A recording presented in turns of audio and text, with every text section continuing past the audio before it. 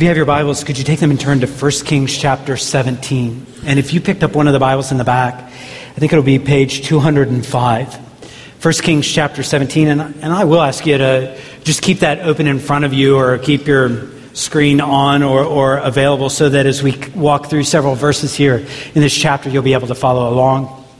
As you're turning there, if I could ask you for a favor, I'd like for you to think of some time that was something that you experienced that was particularly difficult for you. Looking back, you realize it was that moment, and perhaps it was not only difficult, it was life-changing.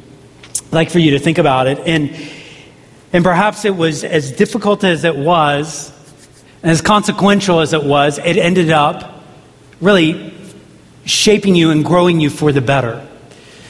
So that may be a loss that you experienced, and that loss made you realize who or what is the most important thing.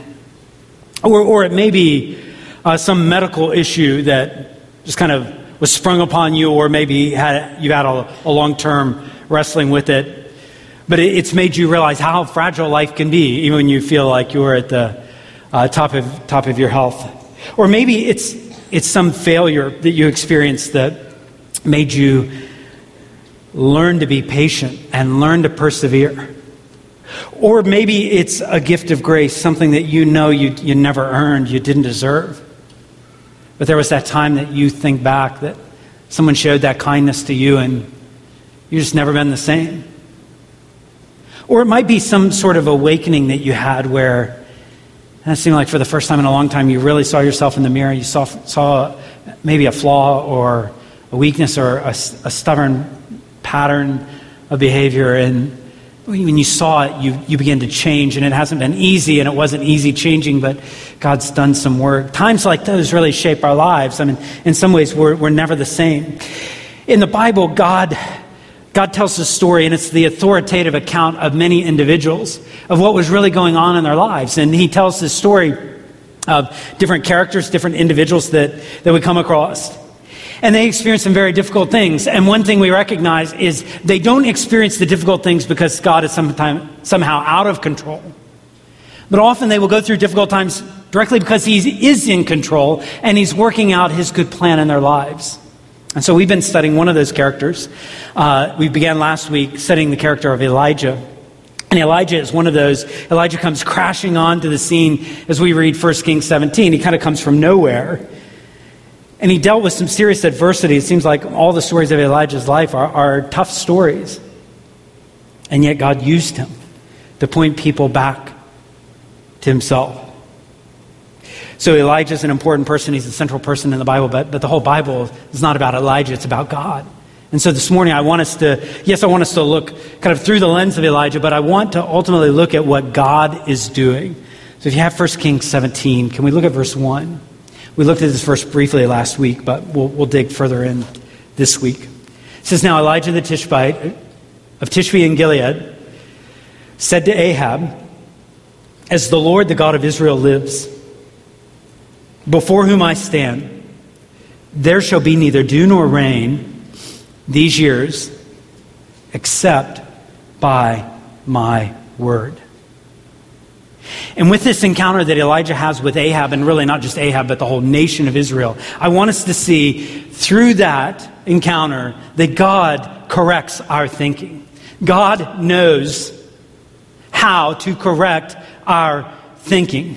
Why do I say that? Because in that time period, the whole nation seemed to be moving and drifting away from worship of the true God into worship of another God, and the name of that God was the god Baal. And Baal was the supposed storm god. He was a local god, not an international god, but he's a local god, and he provided the rain and provided any sort of precipitation or any sort of storms or wind. All that was supposedly under his control. So you can imagine it's not a mostly urban environment, it's mostly rural and agrarian, how important it was that you had rain. And so the nation seemed to be drifting to trust in him, but what Elijah is going to do is say Baal is a worthless, weak, powerless God who cannot save, just like Champ was talking about earlier, cannot deliver. Through this encounter that Elijah has with Ahab, he begins to kind of point out Israel's trust, their flawed trust in this God. I do have to wonder, so it's one thing for Elijah the prophet and Ahab the king to have their discussion, but what about the rank and file, just the people, ordinary citizens of Israel? So we just picked out a random guy, Benjamin the Israelite, who lived at that time. I wonder what was going through his mind through all this. So he would be likely a farmer. That was what most everybody would be. And I wonder if you ask this particular Israelite during this time period, apart from, again, Ahab and Elijah, if you asked him what he thought about religion, I wonder if this person might classify himself in that time period as, I'm spiritual but not really religious. I kind of classify myself as none. I used to have something, but I kind of go with the flow. But he doesn't take necessarily religion that seriously, perhaps, but he does take one thing seriously, and that is rain. Because if the rain doesn't come, his crops don't grow. And if he can't have crops growing, he doesn't have a means of supporting his family. So what makes the world go around for him is the rain that gives the crops. So yeah, Baal may be just make-believe to him. But he's been having some good crops, and life is good, the economy's good. But he hears about something that goes down in the capital city. A prophet showed up, told the king it wasn't going to rain, and everybody thought it was a total joke for a week, for 2 weeks, for a month, for a couple months, for a year, oh my goodness. What has happened? Well, now we know what this person really believes. He may not have much time for religious and superstitious stuff. He didn't care much about the God stuff until it touched the rain, and now you have his attention. See, what makes the world go around for the people in Israel at the time was the rain, and don't mess with that. God is going to correct their thinking about what really rules. What really is worth trusting. So there's this true God and there's the false God. And I'll have to say this, discerning God's, little G-O-D-S, discerning what's the God in my life right now. I'm not talking about the thing that you'd check off, like what religion are you? And you say, Christianity. Well, like probably many in the room would do. Now, I'm kind of taking a step back. What is really at the center of your being? What makes your world go around? That is sometimes difficult to discern. I might offer a few questions here. So what really is it that you must have to be content? And that might just be your God. What is it that would devastate you if you lost this? You would say it not only would hurt, I'm not sure life would be worth living. That could very well be your God. What matters so much to you that you would sacrifice some things you like and some things you want and things that seem to be important to you, you would give up those if you could have this. See, often it's even good things. It's good things that have become ultimate things, even gifts from God that have become our idols, the things that we worship, and God comes in and corrects our thinking. You see, when we have other gods before God, often it doesn't feel like God just gets totally dismissed. It just means that he seems less important to us than he used to. When I have another God before God, you're not going to come into my house and see this statue and see me on my face before it. That's not the way it's going to work in my life. And it's probably not the way it's going to work in your life. When you have other gods before the one true God, you just begin to notice things about your heart. I think it is really, really wise for us regularly to stop and take inventory. Okay, what does it take to make me content? What do I have to have? Am I buying into the cultural idol? What all culture tells us, that to really be content, you got to have stuff and you got to have a lot of it. And if you don't have enough money to pay for that stuff, you've got to just use whatever means you have. Get the stuff, because only when you have stuff and only when you look like the beautiful people on the commercials And only when you have this and that and this and that will you really be content. If you just had a little bit more, then you would be content, and then you realize, oh my goodness, pleasure is driving. The idol of pleasure is really calling the shots in my life. Or perhaps it's that relationship that you would compromise a lot of things that right now you would tell me you believe in. You would compromise that. You would sacrifice lots of those things because of this relationship, just to be loved by this person, just for that person to give you some attention, just to feel that high when you notice someone has noticed you. You would give all kinds of things for that, and you cannot be happy without that. You're not sure it's worth getting up tomorrow because you don't have that. Could it be some sort of power or control that you have? God has a way of threatening our idols. So we think we're in control. And then God has a way of showing you're really not. And we resist that, and we get so frustrated by that. Sometimes even holidays point that out. You've got a bunch of people in the house and you see how little in control you are. Maybe it's the approval if someone says you're all right, or maybe it's status. You reach this and you've worked hard, you've put in a lot of time for it, and you want to get to this certain place where everybody kind of notices that person, that you're an important person, and maybe that just feeds. You've got to have that. That's driving you. Or maybe it's your image. The image that you work so hard to project. The image that, don't touch that. I don't want anybody to see me as less than this. Or maybe it's family. Maybe one of the indicators was you sat down at a table and you really were far from content. And you were sad, not just mildly sad, but extremely irritated deep down to your core because your family just isn't quite what you know it should be, and you want it to be, and you've worked for it to be, and it's not happening. And see, it gets complicated, but I'm pretty convinced that there are some things that really, really matter to us. And I'm pretty certain for all of us there are things that begin to eclipse God. That really our world goes around these things, and we just kind of move God out.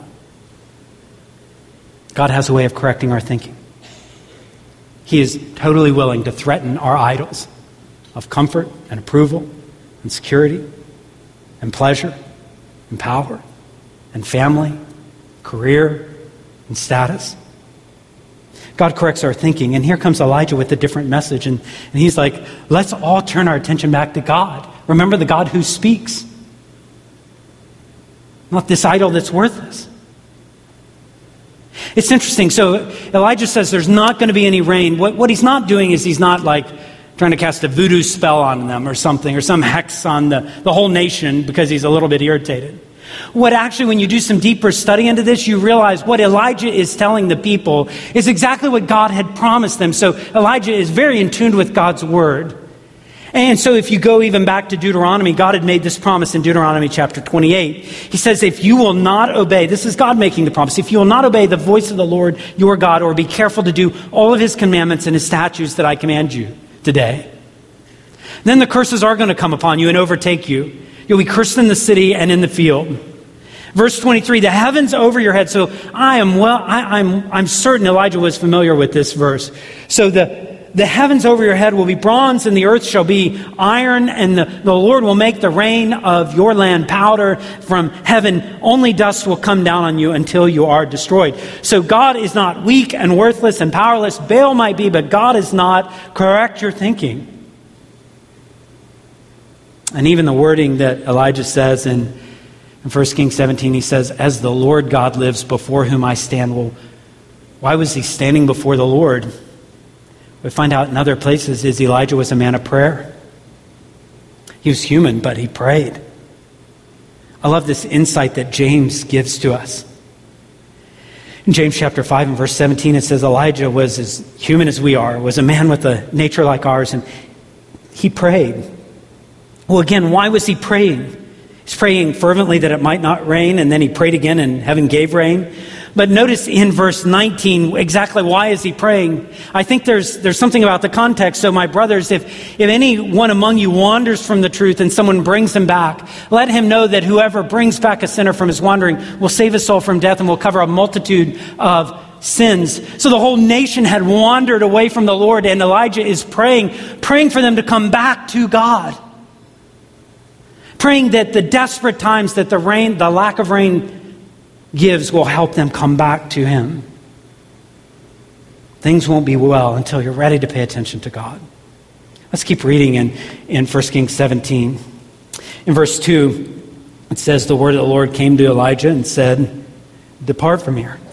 Turn eastward and hide yourself by the brook Cherith, which is east of the Jordan. So God's going to just move Elijah out of the picture. And so the people of Israel will have no word from the Lord until Elijah comes back into the equation. Look at verse 4. God told him to move, and then he said, you'll drink from the brook, and I've commanded the ravens to feed you there. 5's an important verse. Like, man, this would be a great verse for my life, for your life. So he went and did according to the word of the Lord. He went and lived by the brook Cherith that is the east of the Jordan.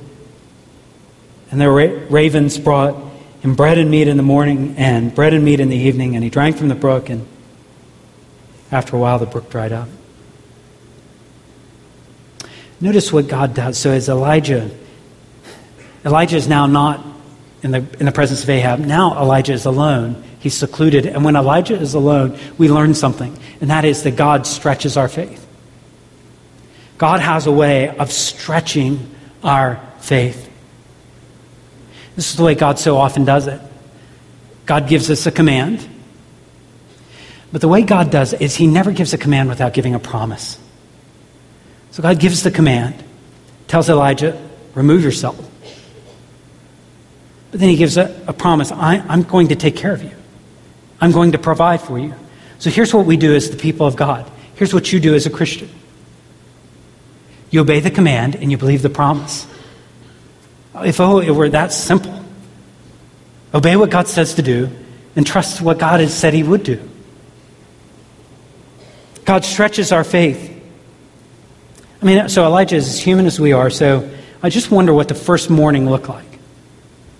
Did he have any sort of doubt, like, I may go hungry today? I'm in the middle of nowhere. I wonder after a week of getting ravens and the brook doesn't dry up, I wonder after a week, on day number 8, does he go, I hope it keeps coming. What about a year? I mean, would you? I think I would. I think I'd be wondering. I'd be grateful.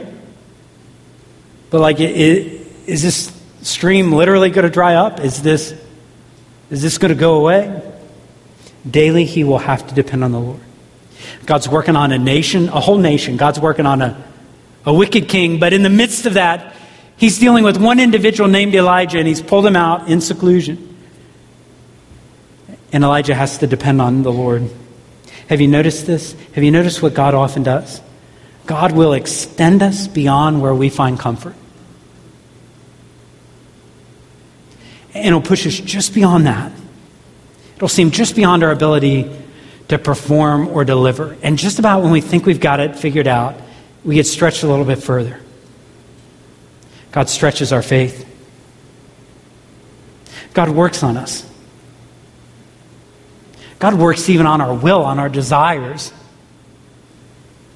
Because frankly, often when God tells us to do something on our own, we would not want to do it. At least we wouldn't want to do it the way God said to do it. We kind of would make up rationale, and humanly it would make all the sense in the world why we should not obey God. But God's spoken, and we don't want to obey at first, but then we notice progress, God growing our faith, God stretching us as we find ourselves more willing to obey, more willing to take God at his word. Philippians 2:13 says it is God who works in you both to will, to give you that desire, and to work for his good pleasure. God works in our endurance. We feel like we're not going to be able to make it another day. I kind of go to bed thinking, if I have to face that tomorrow, I really don't know how I can do that. And you remember feeling that about 5 years ago. And slowly but surely, the Lord has given new mercies every morning. Where you know God has been faithful. He gives grace to each day. He perseveres. And we persevere in our weariness and in our difficulty. And we grow. God stretches our faith. We begin to recognize what we might not have recognized years ago, and that is that God really is all wise. He knows what is best. So I play these silly little mindless games on my iPhone. And some of those games, if you see like the game's going bad and you're going to lose points, well, you can just restart the game. You made a mistake. Let's just start it over. Start this round over. Yeah, God never has to do that. Whoops, I messed up. Let me try that again. God never makes a mistake. And we begin to process that and we realize, okay, I can finally know that God is all wise. And not only is God all wise, but God is also, it stretches our faith to believe sometimes that He's good. Because we see what we've been dealt with, some tough things that we've been dealt with. And maybe it's not hard for you to believe that there's a God in control of it all, but it is really hard for you to believe that He actually might be good toward you. Maybe you walk through those deep valleys and you say, it's really tough to see God's goodness. But then light comes through and you see exactly what Jesus said. That if an earthly father knows how to give good gifts to his children, how much more will your heavenly Father give even the Holy Spirit to those who ask for Him? You begin to see the goodness of God. You begin to know in your soul Romans 8:28 really does make sense. That God does work all things together for good to those who love Him. You begin to know that He doesn't keep back things that are good for His children. God is growing.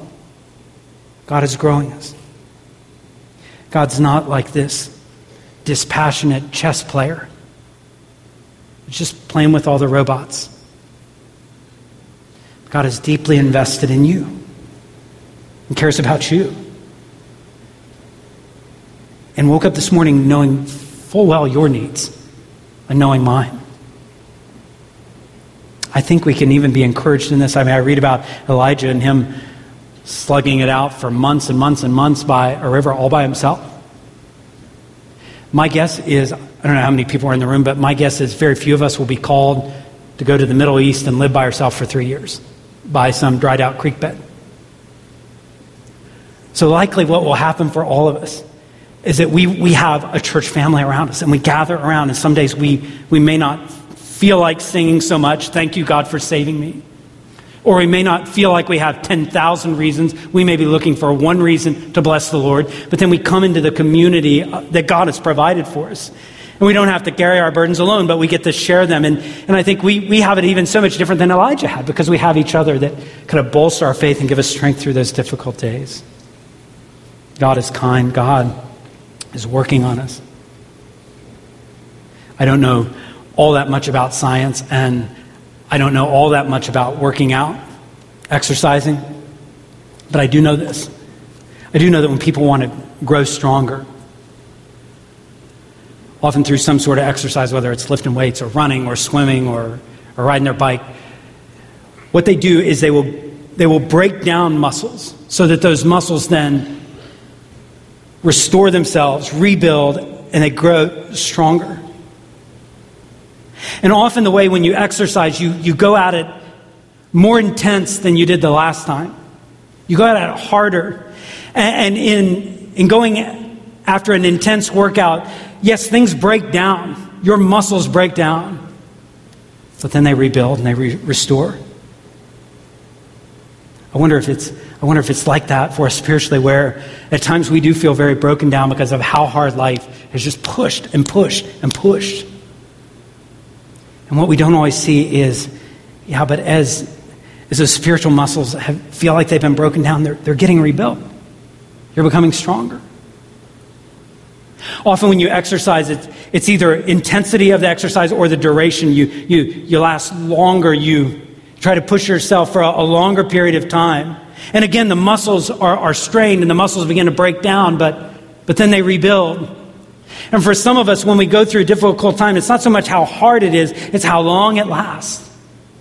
And the duration becomes difficult, and we're we're dealing with a chronic illness, or we're dealing with caregiving that seems to last for a long time, or a family situation that hasn't just been weeks or months, it's been years, maybe even decades, and it seems like the period of time has just really worn us out. What God does for us, as we endure, He grows us. He makes us stronger. It's interesting, so in this story, God takes Elijah from one season of testing, and I think God will do this to you and me as well, from one season of testing, and He moves him. It's like Elijah graduates from that, the brook dries up, and God moves him to another test. Look at where God calls Elijah. Look at verse 7. It says, after a while, well, the brook dried up, and there was no rain in the land. But God has another test. The word of the Lord came to Elijah, saying, arise, go to Zarephath, which belongs to Sidon, and dwell there. For behold, I have commanded a widow there to feed you. So he arose and went to Zarephath, and when he came to the gate of the city, behold, a widow was there gathering sticks. Is that a coincidence? He called to her and said, bring me a little water in a vessel that I may drink. And just to remind yourself, this is in a drought. Water's a pretty valuable commodity. Yeah, go get me a drink. And as she was going to do it. As she was going to bring it, he called to her and said, oh, bring me a morsel of bread in your hand. And she says, as the Lord your God lives, I have nothing baked, only a handful of flour in a jar, little oil in a jug. And now I'm gathering a couple of sticks that I may go in and prepare for myself and my son, that we may eat it and die. Elijah said to her, well, don't fear. Go and do as you have said.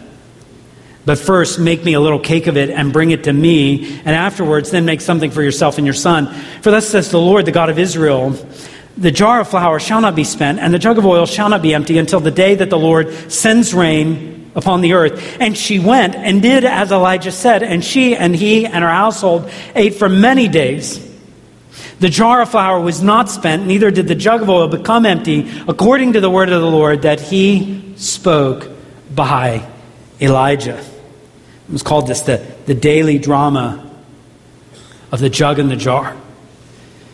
God's been gracious to Elijah. His faith had grown. He's learned to daily depend upon God for his food. And now he goes to another place. And do you understand what's going on in the story?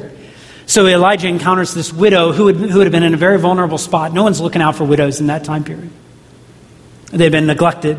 And she's got a son, and she's got like one more meal, and then they're going to eat it, and who knows?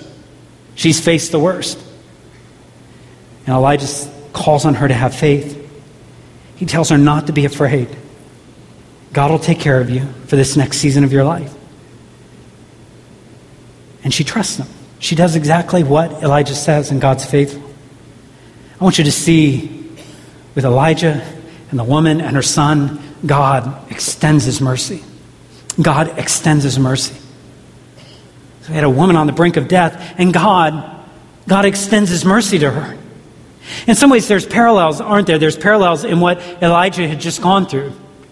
Because Elijah had to learn daily that God would provide. And now not just Elijah, but three people are going to have to learn daily that God will provide. Elijah had to learn by himself to take God at his word. And now two others are going to have to learn how to take God at his word. You see, God used Elijah and prepared Elijah, and I would think he's preparing you, and he's preparing your story, and your pain, and your suffering, and your gifts, and your wisdom, and all the things that he's brought you through. He's preparing you to maybe stretch someone else's faith. God extends his mercy. There's just some remarkable things.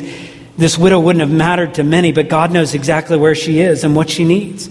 God extends his mercy in that as you do some geography, you recognize Zarephath in Sidon is actually at the heart of the worship of Baal. This is where Jezebel's from. Like, this is headquarters. This would seem like a very odd place for God to send his prophet. Why not just send him to the people who may want to listen, but why go into the headquarters of this? This is a dangerous place. But Baal, who is the god of that region, was not delivering. And there would be a God who would provide for this widow. there would be a God who would provide for her son. What Baal could never do, God does. It's fascinating. One of the most interesting, so God extends his mercy. One of the most interesting things about this story is that Jesus takes a lesson from it. It's one of the first sermons that Jesus preaches is in his hometown. It's in Luke chapter 4. You don't have to turn there, but when he's in Nazareth, he calls for a scroll. And he opens up the scroll and he reads Isaiah 61. And this is what it says in Luke 4:18. This is the words of Isaiah that Jesus reads. The Spirit of the Lord is upon me, because he has anointed me to proclaim good news to the poor. He sent me to proclaim liberty to the captives, recovering of sight to the blind, and set at liberty those who are oppressed, to proclaim the year of the Lord's favor. And he rolls up the scroll and says, this day, that prophecy's been fulfilled. Good news has been preached to you today. Exactly what Isaiah had prophesied, promised, that's happened today. You would think everybody in Israel would be joyful, like the servants come, the Messiah's come. But so many, even in Israel, were going to not receive him. They were going to reject him. The religious insiders would push Jesus away. And so Jesus goes back to this story in 1 Kings 17. I mean, it just seems like a few verses, a random story in the Old Testament. But he goes back and he grabs this story. And this is what he says later on in Luke chapter 4. He gives a hint to the scope of his mission. He says, I tell you the truth that there were many widows in Israel in the days of Elijah, when the heavens were shut up 3 years and 6 months and a great famine came over all the land. But Elijah was sent to none of them, but only to Zarephath in the land of Sidon, to a woman who was a widow. Jesus says, I come to announce good news. And he said, you might think it's limited in scope to just the people of Israel, but I have a much wider range than that. The story of Elijah was just a taste of someone much greater than Elijah that would come with good news. Good news for those who feel on the outside. A not so subtle reminder that no one is outside the boundaries of God's grace. So you come to the end of your road. You sit around with regrets and frustrations. And Jesus came for you. And you feel like an outsider to religion. Everybody else kind of knows the drill, knows what to do. And man, if everybody knew what you did, your past, Ollie wouldn't want you around. You feel that way? Jesus would notice you. He would care about you. Those that are feeling hopeless, those that are feeling like they're a victim, Jesus would care for you. Those who felt some of the unique pain that holidays can bring, Jesus would notice you. Just like he noticed this widow. Elijah noticed the widow. And God directed his path. Are you fearful? Are you depressed? Have you lived a life where it's not so much you're the victim, you've actually driven people away. And now you're seeing it. Jesus would notice you. He would care for you. He would come to redeem that situation. God has a radar for this woman.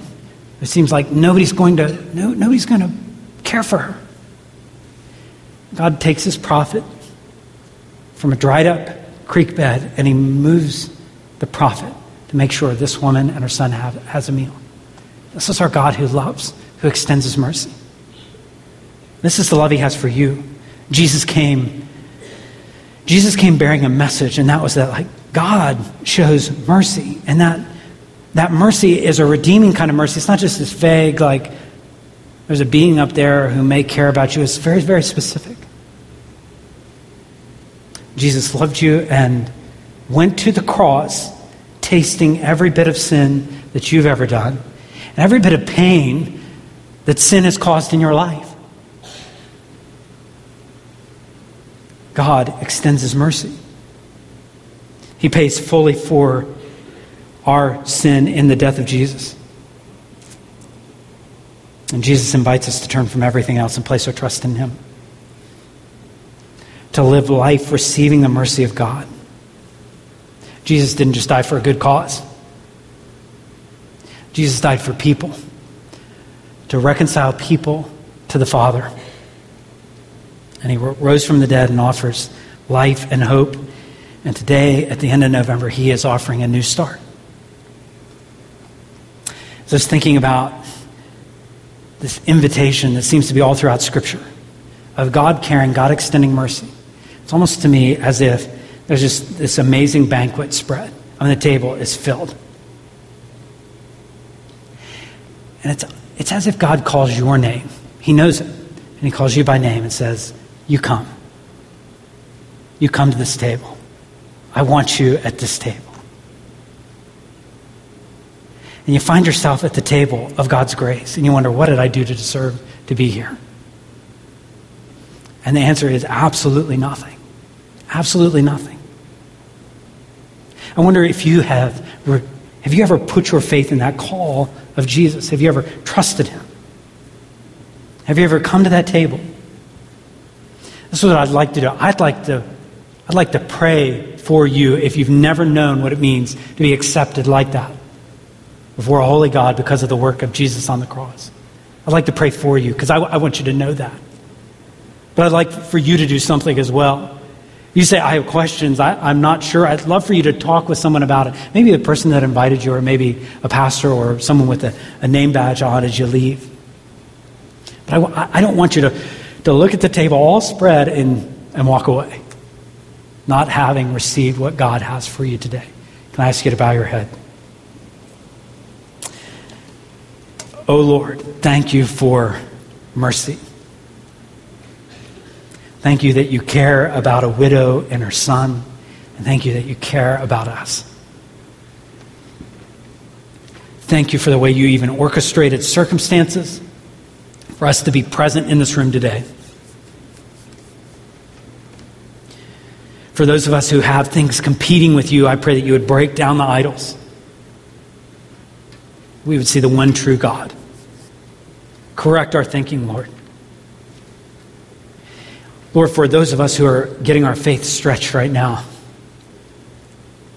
I pray that we wouldn't quit or desert you in the middle of that, but we would lean into your grace and lean into your help. I pray even now that you would call people to yourself who are in desperate need of your grace, like we all are. You would open their eyes to see the truth. You'd take away their excuses. You'd give them the desire to walk with you, to believe, to talk with someone. And we ask it in Christ's name. Amen.